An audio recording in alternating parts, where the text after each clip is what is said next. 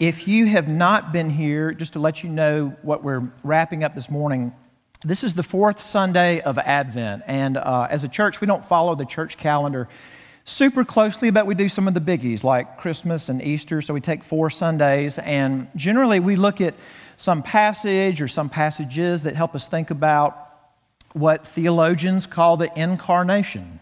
And if you don't know that term, that just means God the Son of the Father, truly God, fully God, God the Son, taking on true, full humanity without sin and not diminishing, still being truly and fully God, but really being a human being, doing that for us. So we've slowed way down this Advent, and we've looked at really one part of one verse in this Old Testament prophecy of Isaiah. We've been in Isaiah chapter 9. I'm going to read this part here again in a little bit. In verse 6, we've been looking at these 4 names that the prophecy was in Isaiah that there would be this child who would come. The child would grow to be a man. This man is further described later in Isaiah. I'm going to refer to some of those references this morning, but he will have these names, and we're going to look at the last of those names this morning. Before I read this passage, I don't know about where you live, but my neighborhood is presently in a Christmas decoration arms race. And I didn't think after last year there could be more inflatables, but there can, and there are. And just all the usual stuff. There's stuff hanging from trees. There's lights. Some people went the full deal, and just every gable has lights, and they're putting us all to shame. And there's reindeer and inflatables. I've also noticed some people will just use a giant word among their decorations. Like in our neighborhood, I can think of one place where it just says joy in just giant all caps in the yard, joy. I think the 2 biggest words, at least for Christmas decor, are joy, and the other would be peace. Peace. And right now in the Habig house, hanging from our mantle, the stockings are hanging from letters that spell peace on our mantle. What do we mean by that? There's a lot of talk of peace, and this being a time of peace at Christmas. What kind of peace do we mean? If you have been around, you know I love A Christmas Carol. I'm rereading it right now. I thought about this thing that Scrooge's nephew said to Scrooge. I don't know if you remember this scene, if you've seen it or read it, but Scrooge's nephew Fred comes to visit him and to invite him to Christmas dinner, and that gets completely shut down, and Scrooge is so mean to him and says that, much good Christmas has ever done to you. And here's what his nephew said in return, at least this is part of it. I am sure I have always thought of Christmas time, when it has come around, as a good time, a kind, forgiving, charitable, pleasant time. The only time I know of in the long calendar of the year when men and women seem by one consent to open their shut-up hearts freely and to think of people below them as if they really were fellow passengers to the grave and not another race of creatures bound on other journeys. And therefore, Uncle, though it has never put a scrap of gold or silver in my pocket, I believe that it has done me good and it will do me good, and I say, God bless it, which is awesome. And that's as fine a description I know of the feeling of Christmas at its best.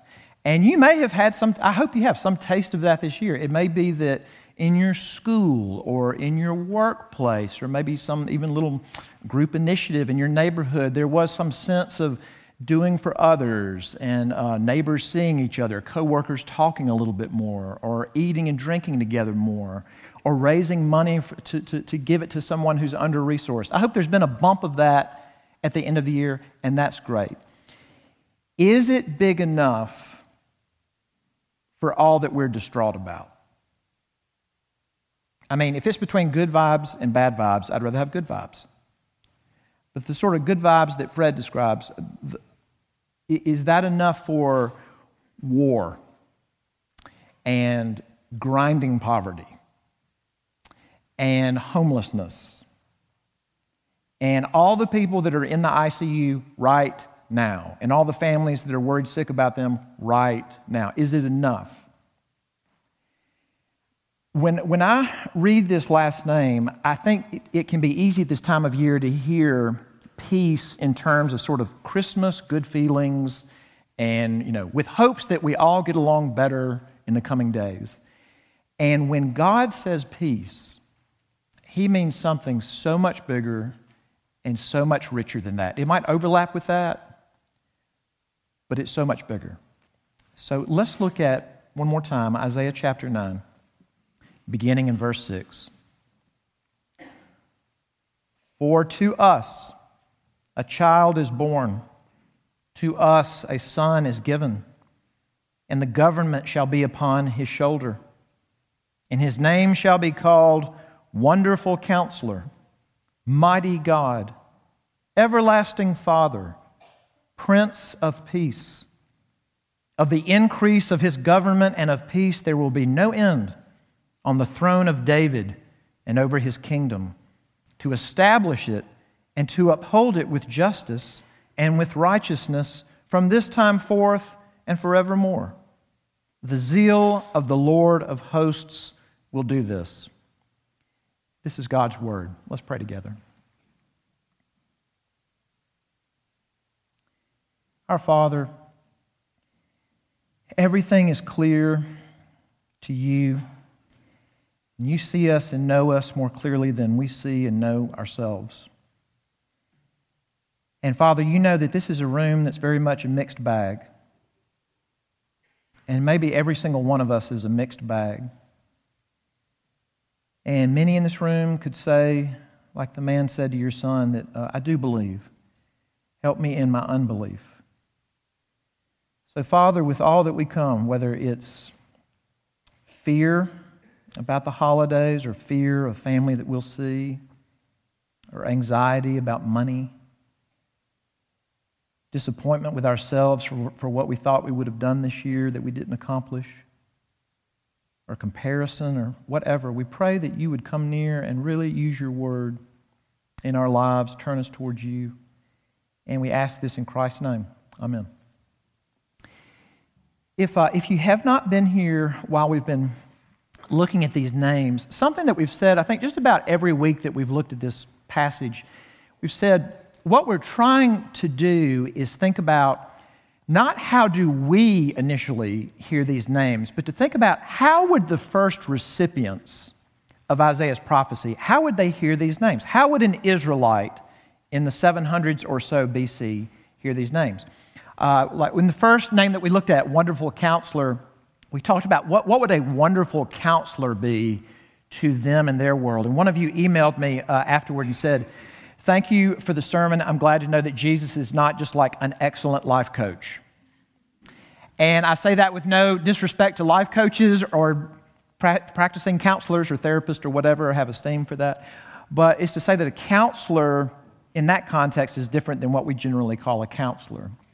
And I want to think about that in terms of the Prince of Peace. Again, we hear that. Our mind tends to go sort of to peace on the mantle, peace on the Christmas card, peace in the decoration. And I want to think about how would this sound to the Israelites who received it. So let's think about two things for those Israelites. Let's think about a connotation. In other words, when they heard Prince of Peace, where might their mind go? What might be an earlier version of a Prince of Peace that they're familiar with? So a connotation, and then let's think about a clarification. What do we mean by peace? When God says this child will come to be named Prince of Peace, what does God mean by peace? What is peace? So let's think first about the connotation.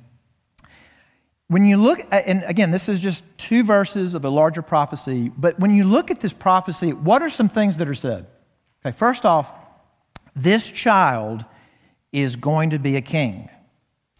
And a particular kind of king, because he's going to sit on a particular throne. He's going to sit on the throne of David. Now, without preaching three sermons at once, a while after David, not too long after David, Israel became a divided kingdom. But it wasn't that way under David. That was sort of the golden era of, God's man on the throne of this one monarchy. Well, this child is going to sit on the throne of David. Okay, so throne of David. And he's a prince.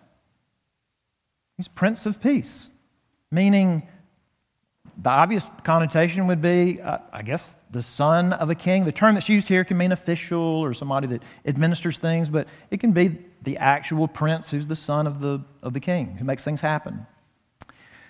Throne of David, prince, of the increase of his government, there'll be no end. In other words, this won't be a static monarchy, but his rule and his impact will get bigger and bigger. He'll have more global impact. He won't just impact Israel. And this is maybe the most important part, peace. Now, if you're an Israelite and you thought, okay, what does a Prince of Peace look like who sits on the throne of David, who's a prince, who has increasing global impact and rules during a time of peace? I have to believe that where your mind would go would be Solomon. Now, King David, had a slew of children and a slew of sons. But the one prince who followed him and sat on his throne right after him was Solomon. Now, when we read our English Bibles, we tend to think that everybody, maybe in that day, pronounced these names in these places the way we pronounce them. Sometimes that's the case, sometimes it's not. It's not the case with Solomon. We say Solomon. In the Hebrew Bible, his name is Shlomo. And that's still a name that's used in Jewish culture, Shlomo. Now, you don't have to, maybe the only Hebrew word that a lot of this room would know is the Hebrew word for peace. And it's still a greeting in Hebrew-speaking places and in Jewish culture. What's the Hebrew word for peace? Shalom. All right, very crowd participation. I like that. It's a Christmas miracle. Shalom. He's the Prince of Shalom. And you can see how his name, Shlomo, is rooted in shalom. He's a man of peace. And here's a little window into what that means. King David, before he died, while he was still king, he wanted to build the temple. I mean, up to that point, the tabernacle, the most ornate tent in Israel, was still in existence. But when David established his monarchy, set up shop in Jerusalem on the throne, he wanted to build the temple. And God sent a prophet to David to say this: your desire to do that is good. That's a good thing that you wanted to do that. But you may not build my house because you're a man of war. You've got blood on your hands. Now, it wasn't blood on his hands from crimes. It was because God called him to be a warrior king. He says, your son's not going to have that calling. Your son is going to be a man of peace, and he can build my temple because he's a man of shalom. Solomon, Shlomo, be a man of peace. The descriptions of Solomon's reign, if you've never read them, they're amazing. The extent of his wealth, the wisdom that God gave him, which was so incredible when people experienced it, the word got out, and dignitaries from other nations would travel to have meetings with Solomon to pick his brain, to ask him the hardest questions about life and culture, and maybe what their challenges as governments. And here's the amazing thing. When Solomon's doing that, he's not like giving life hacks from Solomon.com. He is dispensing wisdom that God gave him. Thinking God's thoughts after him. It's the wisdom that you find in Proverbs. And he's doing that not just with Israelite impact, but global impact. Incredible wealth. And no war. No war. It must have been amazing to have lived in Israel under Solomon's reign before his decline. He did not end well, but it must have been amazing to be there in person during the best of it. I was trying to think of an American connotation, and something that came to mind was an older relative of mine. She's passed away now, but I remember one time her saying, she was talking about when she was in high school, and she said, and Brian, it was during the Eisenhower years. So 53 to 61, I don't know exactly when she fell in there, but it's post-World War II. It's right after the Korean War. And it's, post-World War II boom. No big, massive war that the United States is in. And just kind of a boom time in her life. And she said, we had so much fun. And I bet it was fun for her. Knowing her, I bet she had great fun. As a white woman. But that was just right there in the Jim Crow South with Jim Crow culture. So for her, it was really fun. There were a lot of people during that time that it was not fun for. It makes me think about Solomon because you read the descriptions, you go like, man, incredible wealth, incredible prominence, incredible wisdom, absence of attack, awesome. Sometimes we don't think about who was Solomon's reign not great for. Did you know that Scripture says he has... How many wives do you think he had? Pick a number and multiply it by 10. And you're probably still not there. The biblical account says he had 700 wives, 300 concubines. I'm sure that was riddled with joy and connection. And I'm sure it was great to be one of his hundreds of children that may see him, once a year. We tend to not talk about them. And here's another little window. When Solomon's reign ended and his prince, his son Rehoboam, took the throne, this sort of constituency of Israel came to him and said, look, your father just worked us. If you'll back it down, your people will love you. But can we dial it back some? And he ignored that request to his detriment. But what does that tell you? Is that, hey, as Solomon's building the temple, as Solomon's building a house that's bigger than the temple and took longer to build than the temple, as he's doing all these other projects, somebody had to do all this stuff, and sometimes their lives were very hard. The Israelites had a mental picture through knowing their history and their scriptures of what a Prince of Peace was somewhat like. They had connotation of a Prince of Peace, but he did not get them there all the way. And some of you have heard me say this, but I'll say this before going to the next point. When you read the account of the kings, especially the good ones, and they're not many, but when you read the account of the good Israelite kings, Judean kings, or really just Judean kings, they'll almost get there, and then there'll be a wrinkle. And then the bad kings are so bad and so atrocious. When you read the account of the kings, you're left with this feeling of, can somebody come and get this right? Can somebody come and not just approximate being a ruler of shalom? Can somebody nail it and really bring the shalom that God's people crave?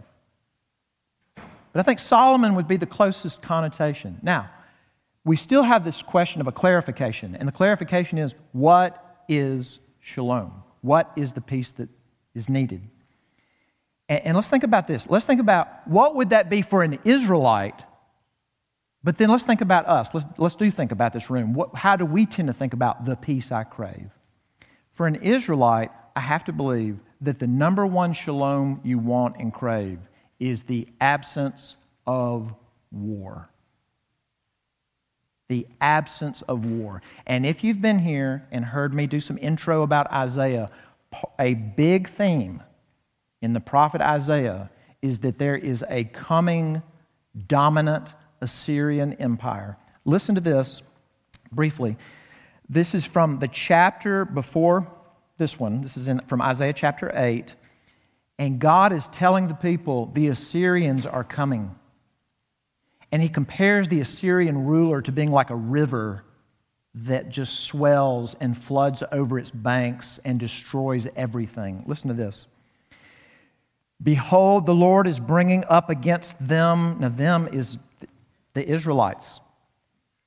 The Lord is bringing up against them the waters of the river, mighty and many, the king of Assyria and all his glory. And it will rise over all its channels and go over all its banks, and it will sweep on into Judah. It will overflow and pass on, reaching even to the neck. That is one of the prophecies of the Assyrian Empire coming.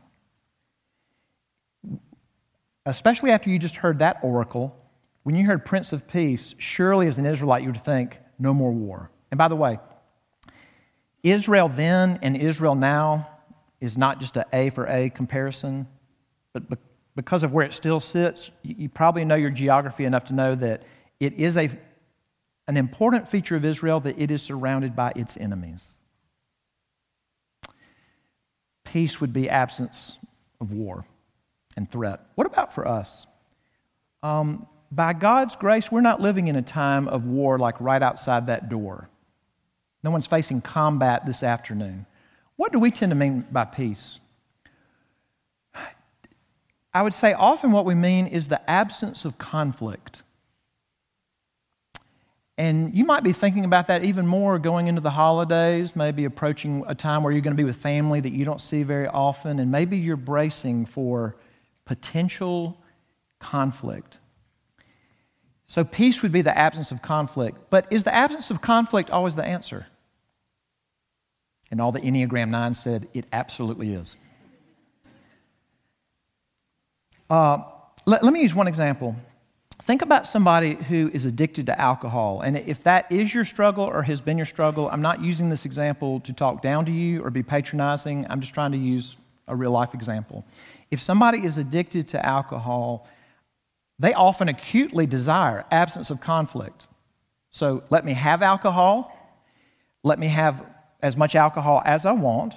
Let me either drink it in the privacy of my own home, where I'm not maybe ashamed or I'm not going to embarrass myself, or let me drink it with the people with whom I like to drink, and let there be no lectures from my family, and let there be no negative consequences to me socially or at my workplace. Let me not do something that embarrasses me and hurts the relationship. If I can have all that, if I can have no conflict, that would be ideal. Is that ideal? That's a recipe for that person damaging himself or herself and damaging the people around them. So is the absence of conflict really shalom? Not always. And by the way, don't lose sight of the fact that Jesus himself said this. Look at the passage under our passage from Isaiah. This is from the Gospel of Matthew. Now these are surprising words if we believe that Jesus fulfills the prophecy in Isaiah and is the Prince of Peace. Jesus says, quote, "Do not think that I have come to bring peace to the earth." Does that strike you as an odd thing for the Prince of Peace to say? Do not think that I have come to bring peace to the earth. I have not come to bring peace, but a sword. For I have come to set a man against his father, and a daughter against her mother, and a daughter-in-law against her mother-in-law. And a person's enemies will be those of his own household. And some of you may have experienced this, that maybe you grew up in a family that did not know Jesus, and you did not grow up around the Bible, but God brought you to himself, and he gave you saving faith in Jesus, and you trusted him. And on the one hand, your heart sung for joy when you found what you'd always been looking for, but then all of a sudden there were these new tensions with your family. But what about us? What about how we've always lived? Or do you think you're better than us? Or maybe you felt it with coworkers. Or maybe that happened in friendships. But Jesus acknowledges that in the gospel. Do not think that I came to just make everybody horizontally get along better. I did not come to bring that. In fact, I came to highlight division. What is the shalom that we really want? And I want you to think about this kind of in two ways. First off, when we think about peace, especially like Christmas peace, we tend to think horizontally. There is this thing in me and a thing in you that we showed up with. And until it is dealt with, we don't really need to focus on any other piece. And the thing in me is not having peace, showing up, sabotaging peace, not just horizontally, but vertically. And that this is not the relationship I've got to take care of first. This is the relationship I've got to take care of first. And there's nothing I can do to manufacture that peace. If I quadruple my Bible reading and my prayer and my giving and my volunteerism and my cheerfulness, I cannot manufacture it. And if this is your first time to come and this at all interests you, please keep coming, because this is what we talk about all the time, is that when we could do nothing to get that peace, and I don't mean subjective peace, I don't mean peace feelings, objective peace. You can feel great with God and not have objective peace with Him from His perspective, which is the only perspective that matters. I can't manufacture it, but God can give it. When God says through the prophet Isaiah, this child is going to have the name Prince of Peace, here's part of what He's saying. He is going to do the thing that you cannot do for yourself. He is going to secure not just like a ceasefire, but shalom and fullness and connection and welcome between God and man. You know, I told you that this child, he shows up, that carpet, he shows up in other parts of Isaiah. Listen to this description of him later in the same prophecy of Isaiah. He was pierced for our transgressions. He was crushed for our iniquities. Upon Him was the chastisement that brought us peace. And with His wounds, we are healed. Now, for some of you, what you just heard me say was, okay, got it. So we can't manufacture peace between God and us. And the main thing is between God and us. And Jesus comes, and through His life and His death and His resurrection, if you believe in Him, He gets you that peace. Yes, absolutely. That is the core of the good news. And we're still left with all these ICUs and all this poverty and all this homelessness and all these graves and all this addiction and all this depression and all this disconnection and all this fragmentation. So what about that? And this is where we need to really see what God is saying when He says this child will be the Prince of Shalom. Here's what He's saying. Yes, He will do what you cannot do for yourself to bring shalom between me and you. But He will come and He will fix and make new everything that undermines shalom in this earth. You know, a couple of weeks ago, we had lessons and carols, and we've been doing these for over a decade. And it doesn't always work this way, but we have it's just such a great, simple service, scripture readings and songs. There's one scripture reading that more than any other reading often makes the reader get choked up. And it's from Isaiah. It's 2 chapters after these names. I won't read the whole thing, but here's the prophecy. The wolf shall dwell with the lamb, and the leopard shall lie down with the young goat, and the calf and the lion and the fattened calf together, and a little child shall lead them. The cow and the bear shall graze. Their young shall lie down together, and the lion shall eat straw like the ox. The nursing child shall play over the hole of the cobra, and the weaned child shall put his hand on the adder's den. What is being described there? What is being described there is a shalom that's even beyond, I now know that I have peace with God. I now know that He has healed me of my sin and my guilt. It includes that. But this is saying the work of the Prince of Peace is to undo everything cursed on this earth. All fragmentation, all loss, all death, everything that is twisted and tainted, all bloodshed, all of it, to undo it and give us earth. Do you want to spend eternity on a science fiction planet? It's like purple and has diagonal trees and has no bearing on your life here? Or do you want earth? We want earth. And it's amazing to live on the earth. It's amazing actually to live in this part of the earth. It is an amazing privilege to live in the United States.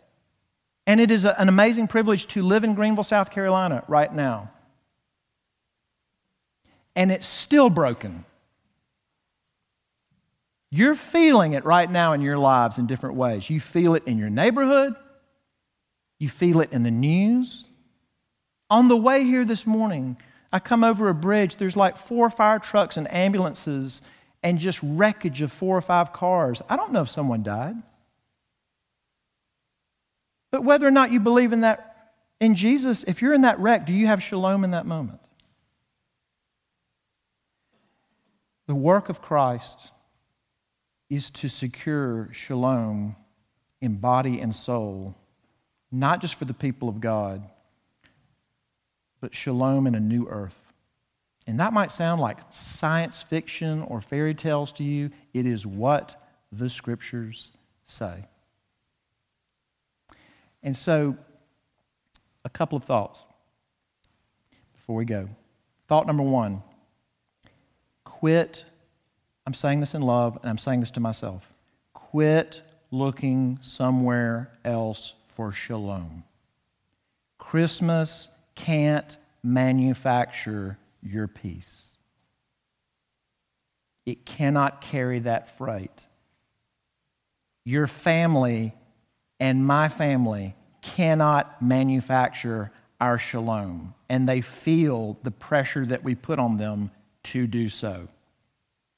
We can't do it for them, and they can't do it for us. And if your house has now been renovated and decorated for Christmas and you have fretted over it, I hope it's awesome. It can't give you shalom. It can't. It can be beautiful and a blessing. It cannot give you the real peace that our hearts crave. The church can't. That new building won't. Jesus Christ can. And we don't fully taste that shalom yet. But it bursts in when you believe. And He gives you fullness of life, abundance of life, the forgiveness of your sins, connection with, I'll use Jesus' language, His Father and ours. But a day is coming, if you believe in Christ, when you'll live in a world of shalom. Here's the second thought. Thinking about Christmas decoration. You know what's another theme of Christmas decoration that we don't talk about a lot? I mean, we know reindeer, Christmas tree, lights, standard. But you know what shows up? I see it over and over. There's a card sitting right off our kitchen right now from a friend that has this on the front of it. A standard Christmas decoration is a Christmas village. You know what I'm talking about? It's like we don't really talk about it. We just send pictures of it to each other. It's not a farm, but it's not a city. It's a town with like streets and houses. No gigantic houses, no mega condo developments, just houses of humane size and shops and people and streets. No law enforcement. No graves. No ambulances. No homeless men. And here's the funny thing, Christmas comes and goes, but if you look through children's books, that village keeps showing up. Why do we keep drawing this picture? Because we want there to be a place that is like this earth, and not like this earth. And you know what we're doing? We're showing we're homesick. If you entrust your life to Jesus Christ, you will find that He is the Prince of Peace. He will take you home. Amen. Let's pray together.